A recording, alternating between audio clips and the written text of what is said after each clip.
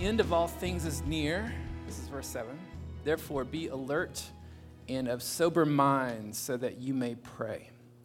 Above all, love each other deeply because love covers over a multitude of sins.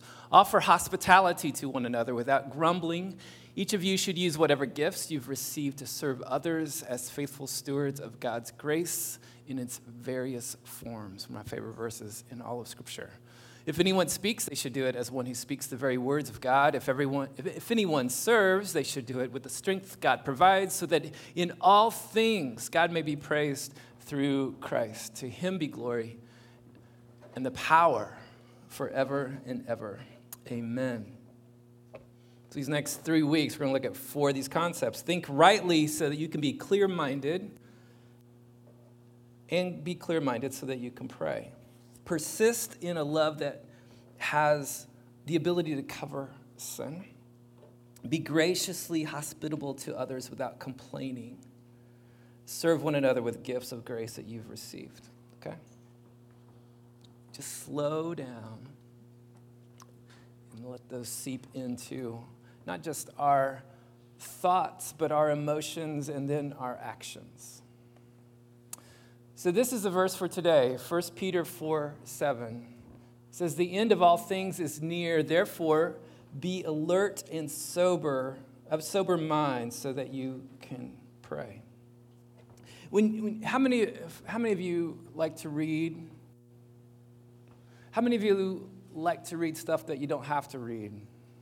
Okay, good. That's a good habit. How many of you read novels? Awesome. It's my goal to read a novel here and there. How many of you read the last chapter first? You do.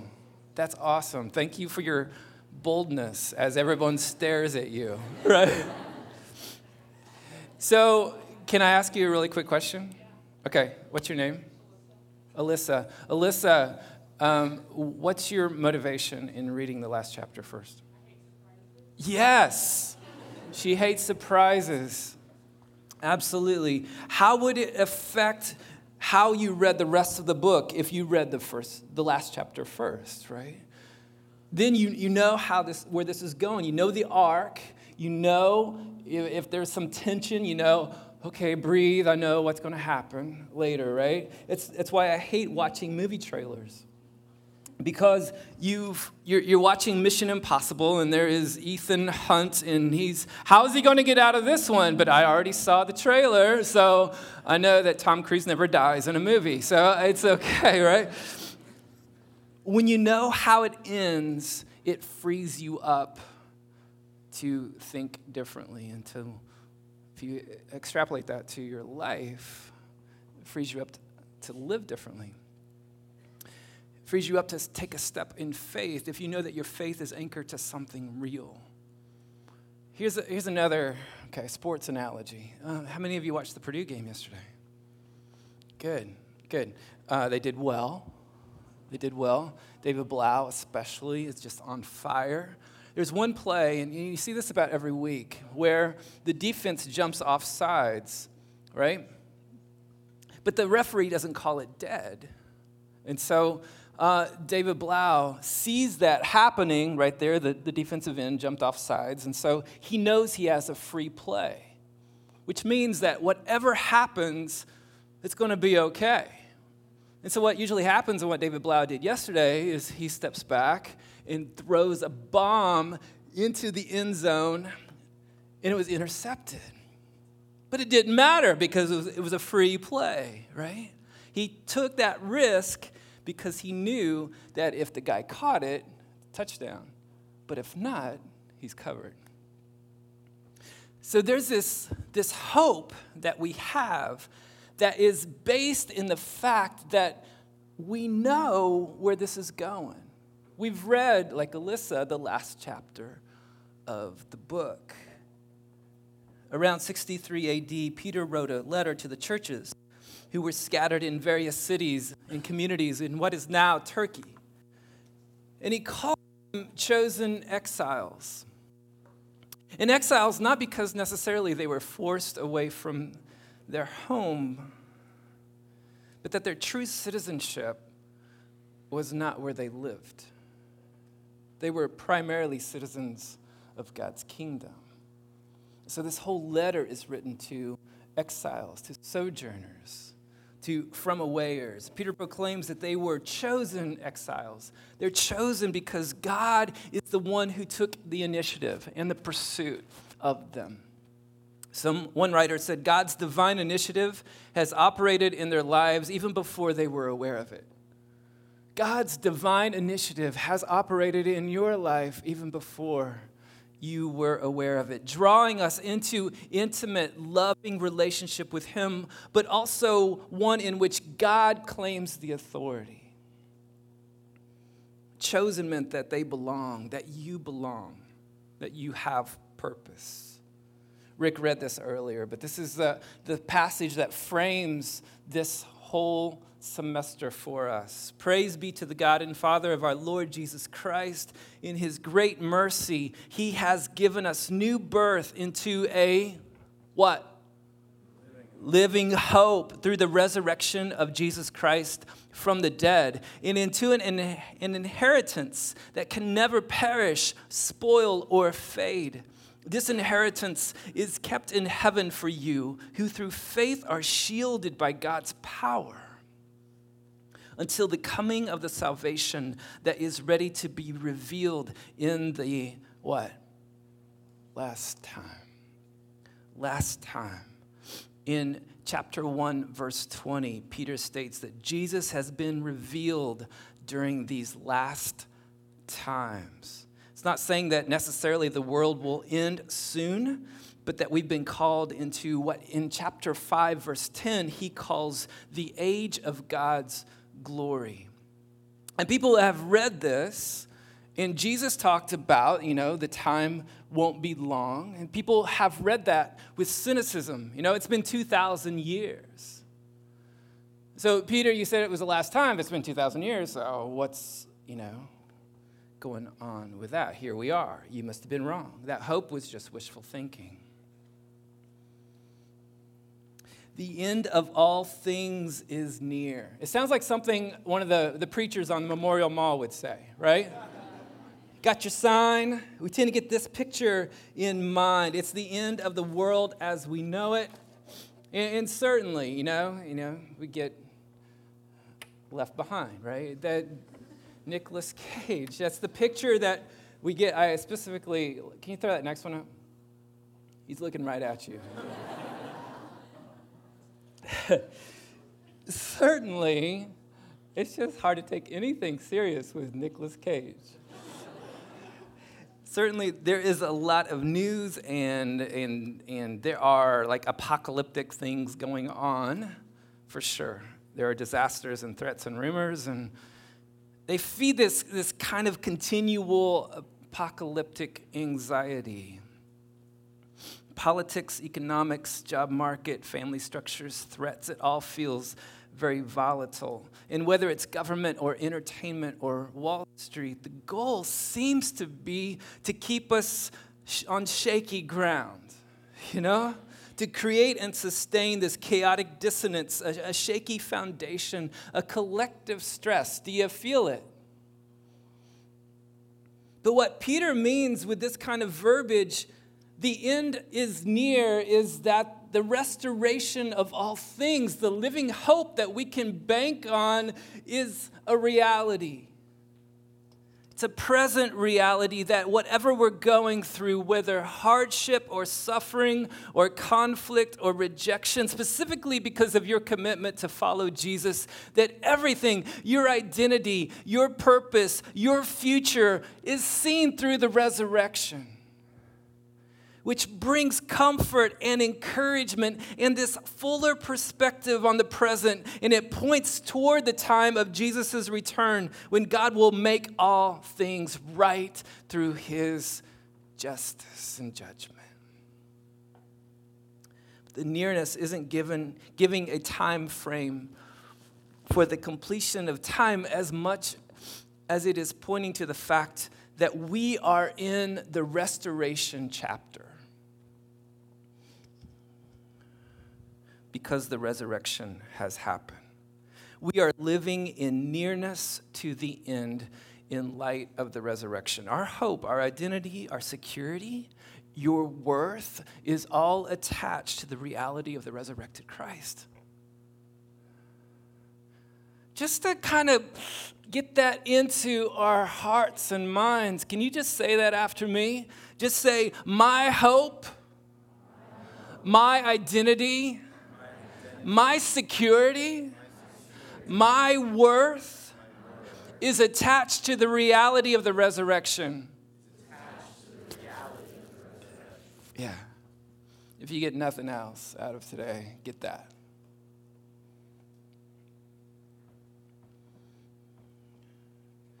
Jesus uses similar language in Mark chapter 1. In Matthew 4, he says, the kingdom of God is near. It's close. It has broken in. Peter is saying that since we are living in the last part of God's epic plan of rescue, redemption, and restoration, that reality brings a different perspective and a different priority for the people of God. He's saying that our actions and our behaviors should reflect that reality. We know how the story ends. And that completely thinks how we think and hope and live out the story, how we reflect the power and the presence of Jesus, specifically in a world that rejects him.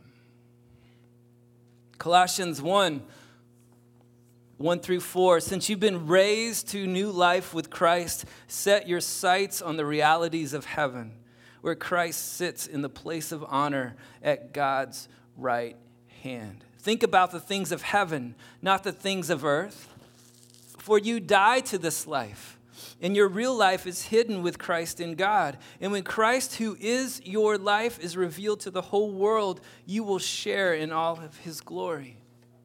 C.S. Lewis wrote this. This means that a continual looking forward to the eternal world is not, as some people think, a form of escapism. It's not wishful thinking, but one of the things a Christian is meant to do. It does not mean that we are to leave the present world as it is. If you read history, you will find that the Christians who did most for the present world were those who thought most of the next. Aim at heaven and you will get earth thrown in. Aim at earth and you will get neither. Or, in the words of Ralph McCoy, the end is far enough to provoke diligence, close enough to invoke delight. He's my son-in-law. He speaks wisdom. So Peter is talking about the now and the not yet, that we are living as resident aliens, sojourners, exiles. We have a living hope. We have a sustained joy. We have a humble confidence. We have a focused intentionality. We have a measured urgency. I like those pairings a lot, so I'm going to tell them to you again. We have a living hope. We have a sustained joy. We have a humble confidence. We have a focused intentionality. And we have a measured urgency. The end of all things is near. Therefore, be alert and of sober mind so that you may pray. Alert and sober is such a contrast to the first part of chapter 4. And if you missed that one, hit that podcast two weeks ago. Rick preached through this passage, and it says in verse 3, you have spent enough time in the past doing what pagans do. And he describes minds dulled by excessive drinking and sex, confused by depravity and idolatry. So in contrast, instead of the static of confusion and the chaos and the numbing din of endless projects and pursuit, do you know what I'm talking about? Peter implores Jesus' followers to be alert and sober, to think rightly and be clear-minded.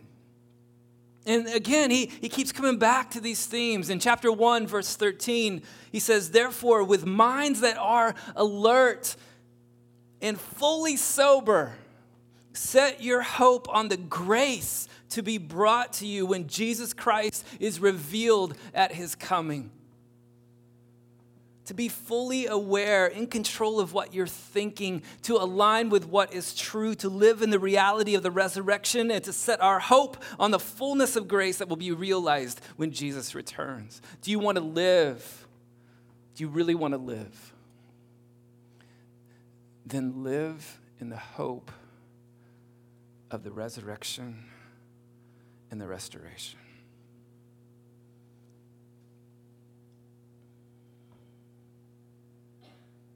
Be alert and of sober mind. We have so much static and distractions and noise drowning out the words of God. In Luke 10, Jesus is visiting with the sisters, Mary and Martha, in their home.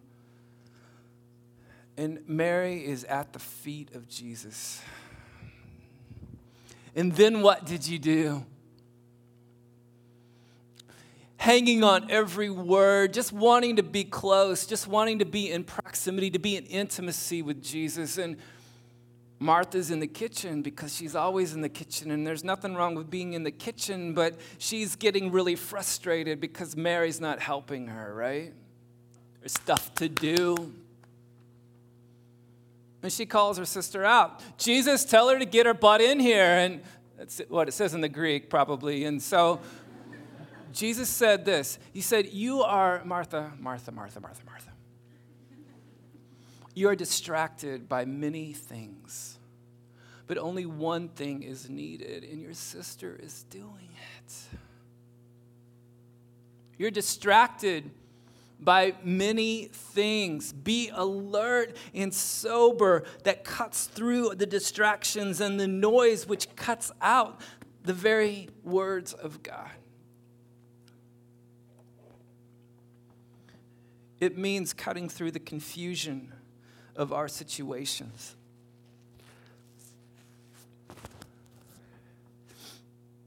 We can get super overwhelmed by our circumstances, by the what ifs, by the fear of the unknown. We can get overwhelmed by the fact that we are just seemingly spinning our wheels and spinning plates and nothing gets resolved. We can get overwhelmed by our situation in a way that completely blocks our epic last chapter review. We can get so stuck in the now that we lose sight of what has been and what will be. We can get stuck in our own sin, in our own chaos. 1 John 1:6 says, if we say we have fellowship with Jesus, but yet walk in darkness, we lie. We don't practice the truth. And so part of being alert and of sober mind means that there isn't I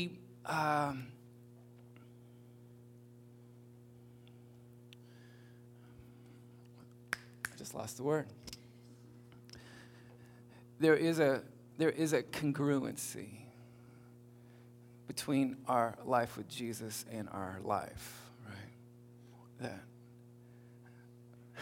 sometimes I'll have a conversation and it's like I can't pray, I can't hear anything from God, and I feel like my prayers just hit the ceiling. And sometimes as we talk, what is actually going on in this friend's life is that they're stuck in sin. That blocks the communication. And the beauty of God's grace is that we repent of that. We confess that to Him and open up those lines. Sometimes it's just our busyness and our priorities and the immediacy of needs and expectations. There are all kinds of things that block us off to actually praying. From 2 weeks ago, this is part of that passage, 1 Peter 4:1. Therefore, since Christ suffered in His body, arm yourselves also with the same attitude. Equip yourselves with the same attitude of Jesus, because whoever suffers in the body is done with sin. As a result, they do not live the rest of their earthly lives for evil human desires, but rather for the will of God. We are free because of the cross to live for the will of God, to be aligned with the will of God. Rick said this 2 weeks ago. He said there are two ways to live. One will break you, and the other will give you life. That society is rooted in expectations that are built in self-gratification and self-glory, and that leads to self-destruction. But the way of God, the way of Jesus and his kingdom is the way of love and the way of holy imagination and the way of dreaming up ways to serve. It's a way of trust. So true life comes through the saving grace of Jesus as we live for the glory of God, as we live for his will, as we live for his purposes that he has designed and that he says are good. Ephesians 5, be careful how you live, not as unwise, but as wise, not as cloudy, but as clear, making the most of every opportunity because the days are evil. Don't be foolish. Understand what the Lord's will is. Paul Little, in the book The Praying Life, says the greatest struggle of my life is not trying to discern God's will, it's trying to discern and then disown my own. He said often when we say prayer doesn't work, it means, God, you didn't do my will, in my way, in my time. So it's submission to the will and to the way of God. Living for God's will, that means that we are free to pursue what God wants. And the primary way that gets lived out is through prayer. The purpose of being alert and clear-minded so that we can pray. Everything else that we do as a believer, as a Christian, as a Jesus follower, flows from this life of prayer, of being in the revealed word of God in Scripture, but also listening to his voice, to his spirit in the day-to-day. It's prayer that is awake to what God is up to. It's confident. It's confidence that comes with an empty grave and a full promise of restoration. Do you hear that? Prayer is being awake to what God is up to and has a confidence that comes with an empty grave and the promise of restoration. And that's coming from Peter. He's the guy that couldn't stay awake. Bless you. He's the guy that in the garden, before the trial, before the arrest, before the crucifixion of Jesus, Jesus said, stay awake with me. I'm going to go pray. Just stay awake with me. And he and James and John, they couldn't. They fell asleep. They fell asleep. That was the guy that had no confidence in the courtyard when the little servant girl comes up and says, I recognize you. You were with Jesus. And he was like, no. 3 times. So the rooster crowing just in the back of his mind and his sleep-filled eyes, that's the guy that said, stay awake, be alert, be sober-minded so that you can pray. This is the motivation. This is the confidence we have in approaching God, that if we ask anything according to his will, he hears us. This is the kind of prayer that is aligned with the purposes of God, that trusts in his goodness, that lives for his glory. This is a prayer that's anchored to hope and peace and love of God, even in the midst of rejection and animosity and suffering for his name. When our mind is clear, we can be more in tune with the will of God. We can pray more specifically. We can pray more effectively. We can pray more attentively. And we can pray more continuously. I want to just talk in practical terms for a moment. Three aspects of this prayer. First of all, just to establish rhythms of prayer. There was a guy named Benedict that lived back around 500 AD, And he went to university, and at the university he was just so frustrated because it's like all of his friends, all they wanted to do was just kind of party and live for themselves, even back in 500 AD, right? And so he said, I'm gonna do the reverse of that. I'm gonna do the opposite of that, the antithesis of that. I'm gonna be redundant in my speech. And so he went to live as a hermit up in a cave. And then God just said, this isn't it either. And so he started to form these communities, and people were coming to Christ from all of these really pagan backgrounds. And so they found this community together, and there were these rhythms of worship and of prayer and of work and of rest and of fun and play. So if you were to be a part of that community, you found yourself participating in those rhythms. And that's not new to Benedict. That was the whole idea that God gave in the Garden of Eden.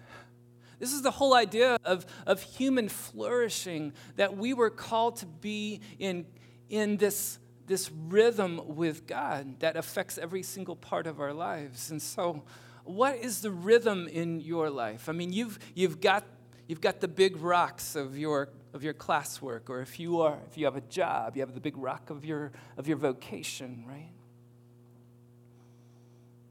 Where does God fit in to the rhythm of your day? In fact, let me flip that around. Where does the rhythm of your day fit in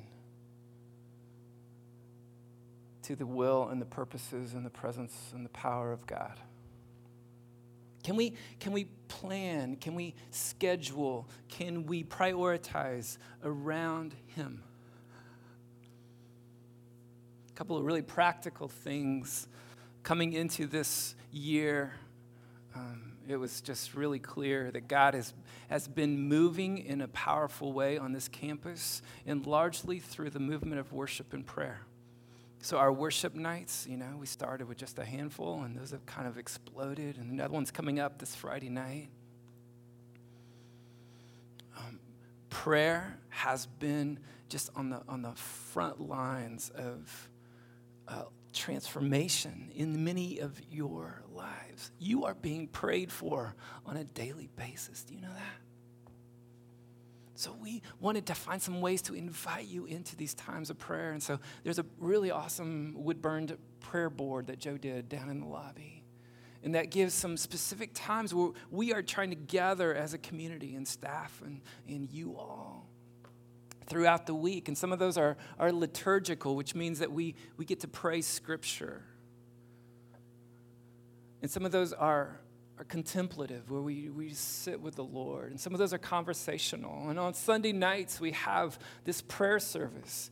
We changed our third service to a prayer service so that we can just come together in this space to start your week, to launch your week of being with God, with each other, of interceding, of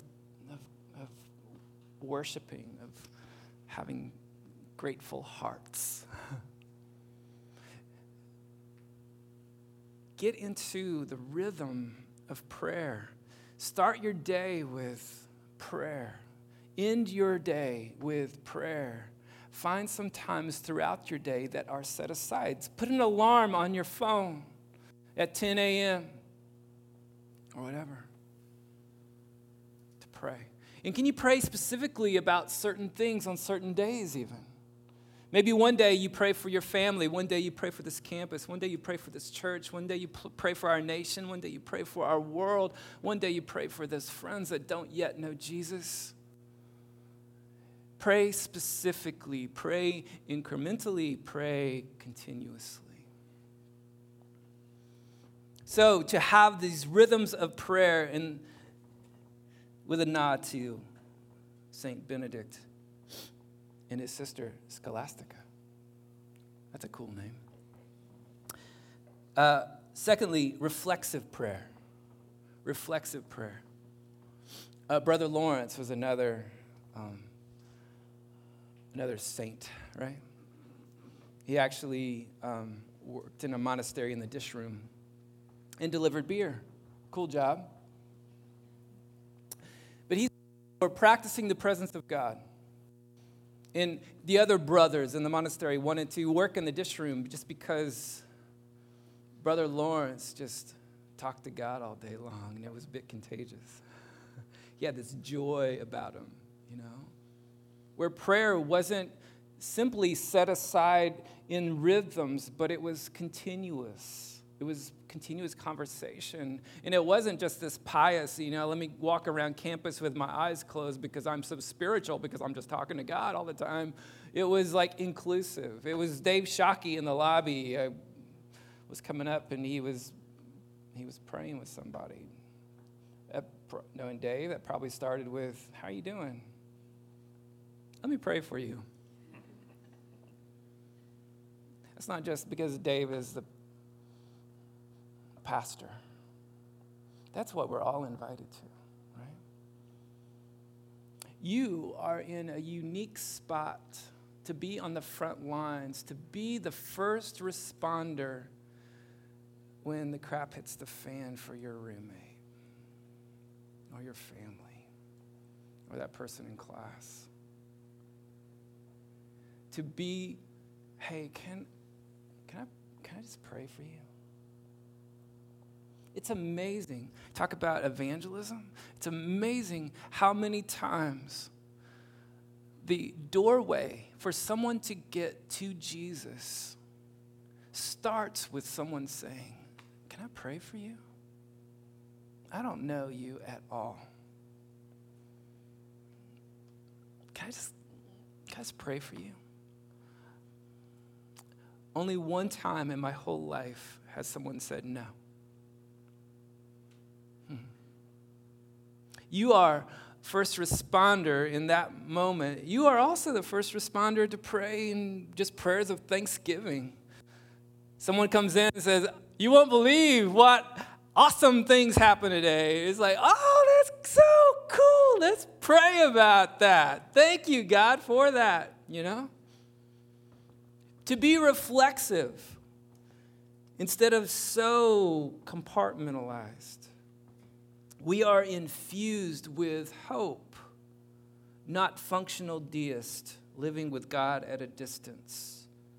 We get to encounter God on a daily basis. And the third one is just the door opener prayer. Colossians 4 says, "Devote yourselves to prayer, keeping alert in it with an attitude of thanksgiving, praying at the same time for us as well," Paul says, "that God will open up to us a door for the word so that we may speak forth the mystery of Christ, for which I am imprisoned. Pray that I may proclaim it clearly." We are in the last times, Peter says. The end is near. And so we have both this kingdom confidence that is rooted in the resurrection, and we have this kingdom urgency, knowing that Jesus alone is the answer, is the rescue to what this world desperately needs. So can we live and pray in confidence and in measured urgency?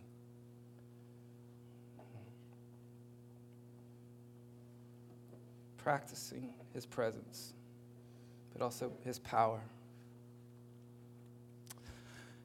We're going to have a time of communion.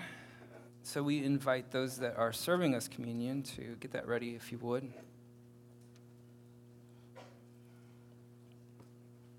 I'd like to read this piece. We have this teaching planning meeting, and Rick brought this. This is from Tim Chester.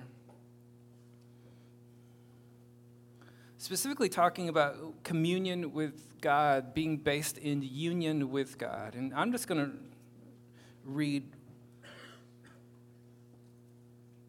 what he says. Grasping this distinction between union and communion protects us from thinking our actions make all the difference on the one hand, and thinking our actions make no difference on the other hand. Our actions don't make us Christians or make us more of a Christian or keep us as Christians because our union with God is all His work. Our actions do make a difference, listen to this, to our enjoyment of God. For our communion with God, our enjoyment of our union with God involves a two-way relationship. This is why even if you're a Christian, your relationship with God can feel weak when you neglect that relationship. And yet at the same time, this is why you can always affirm that your union with God is based on the rock-solid ground of Christ's finished work. However much you mess up or neglect your communion with God, you can always start again because you are always united to God in Christ. We're going to focus on our communion with God, on how we can enjoy a living relationship with God, but we must never forget that the foundation of our communion with God, our intimacy with God, is our union with God in Christ. The wonder of God's grace is that our relationship with Him is not something we have to achieve. It's a gift. It's a gift. And so we take communion to commune with God, but our communion with God points to our union with God through Christ on the cross. And the hope, the living hope of both an empty tomb and a coming promise. Let's pray.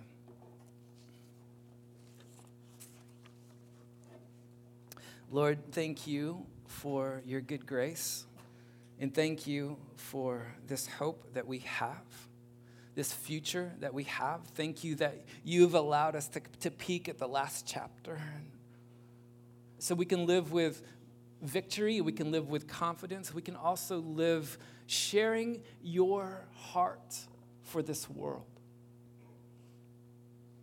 In this now and not yet that we find ourselves in this nearness to the resurrection that points toward the consummation of all things.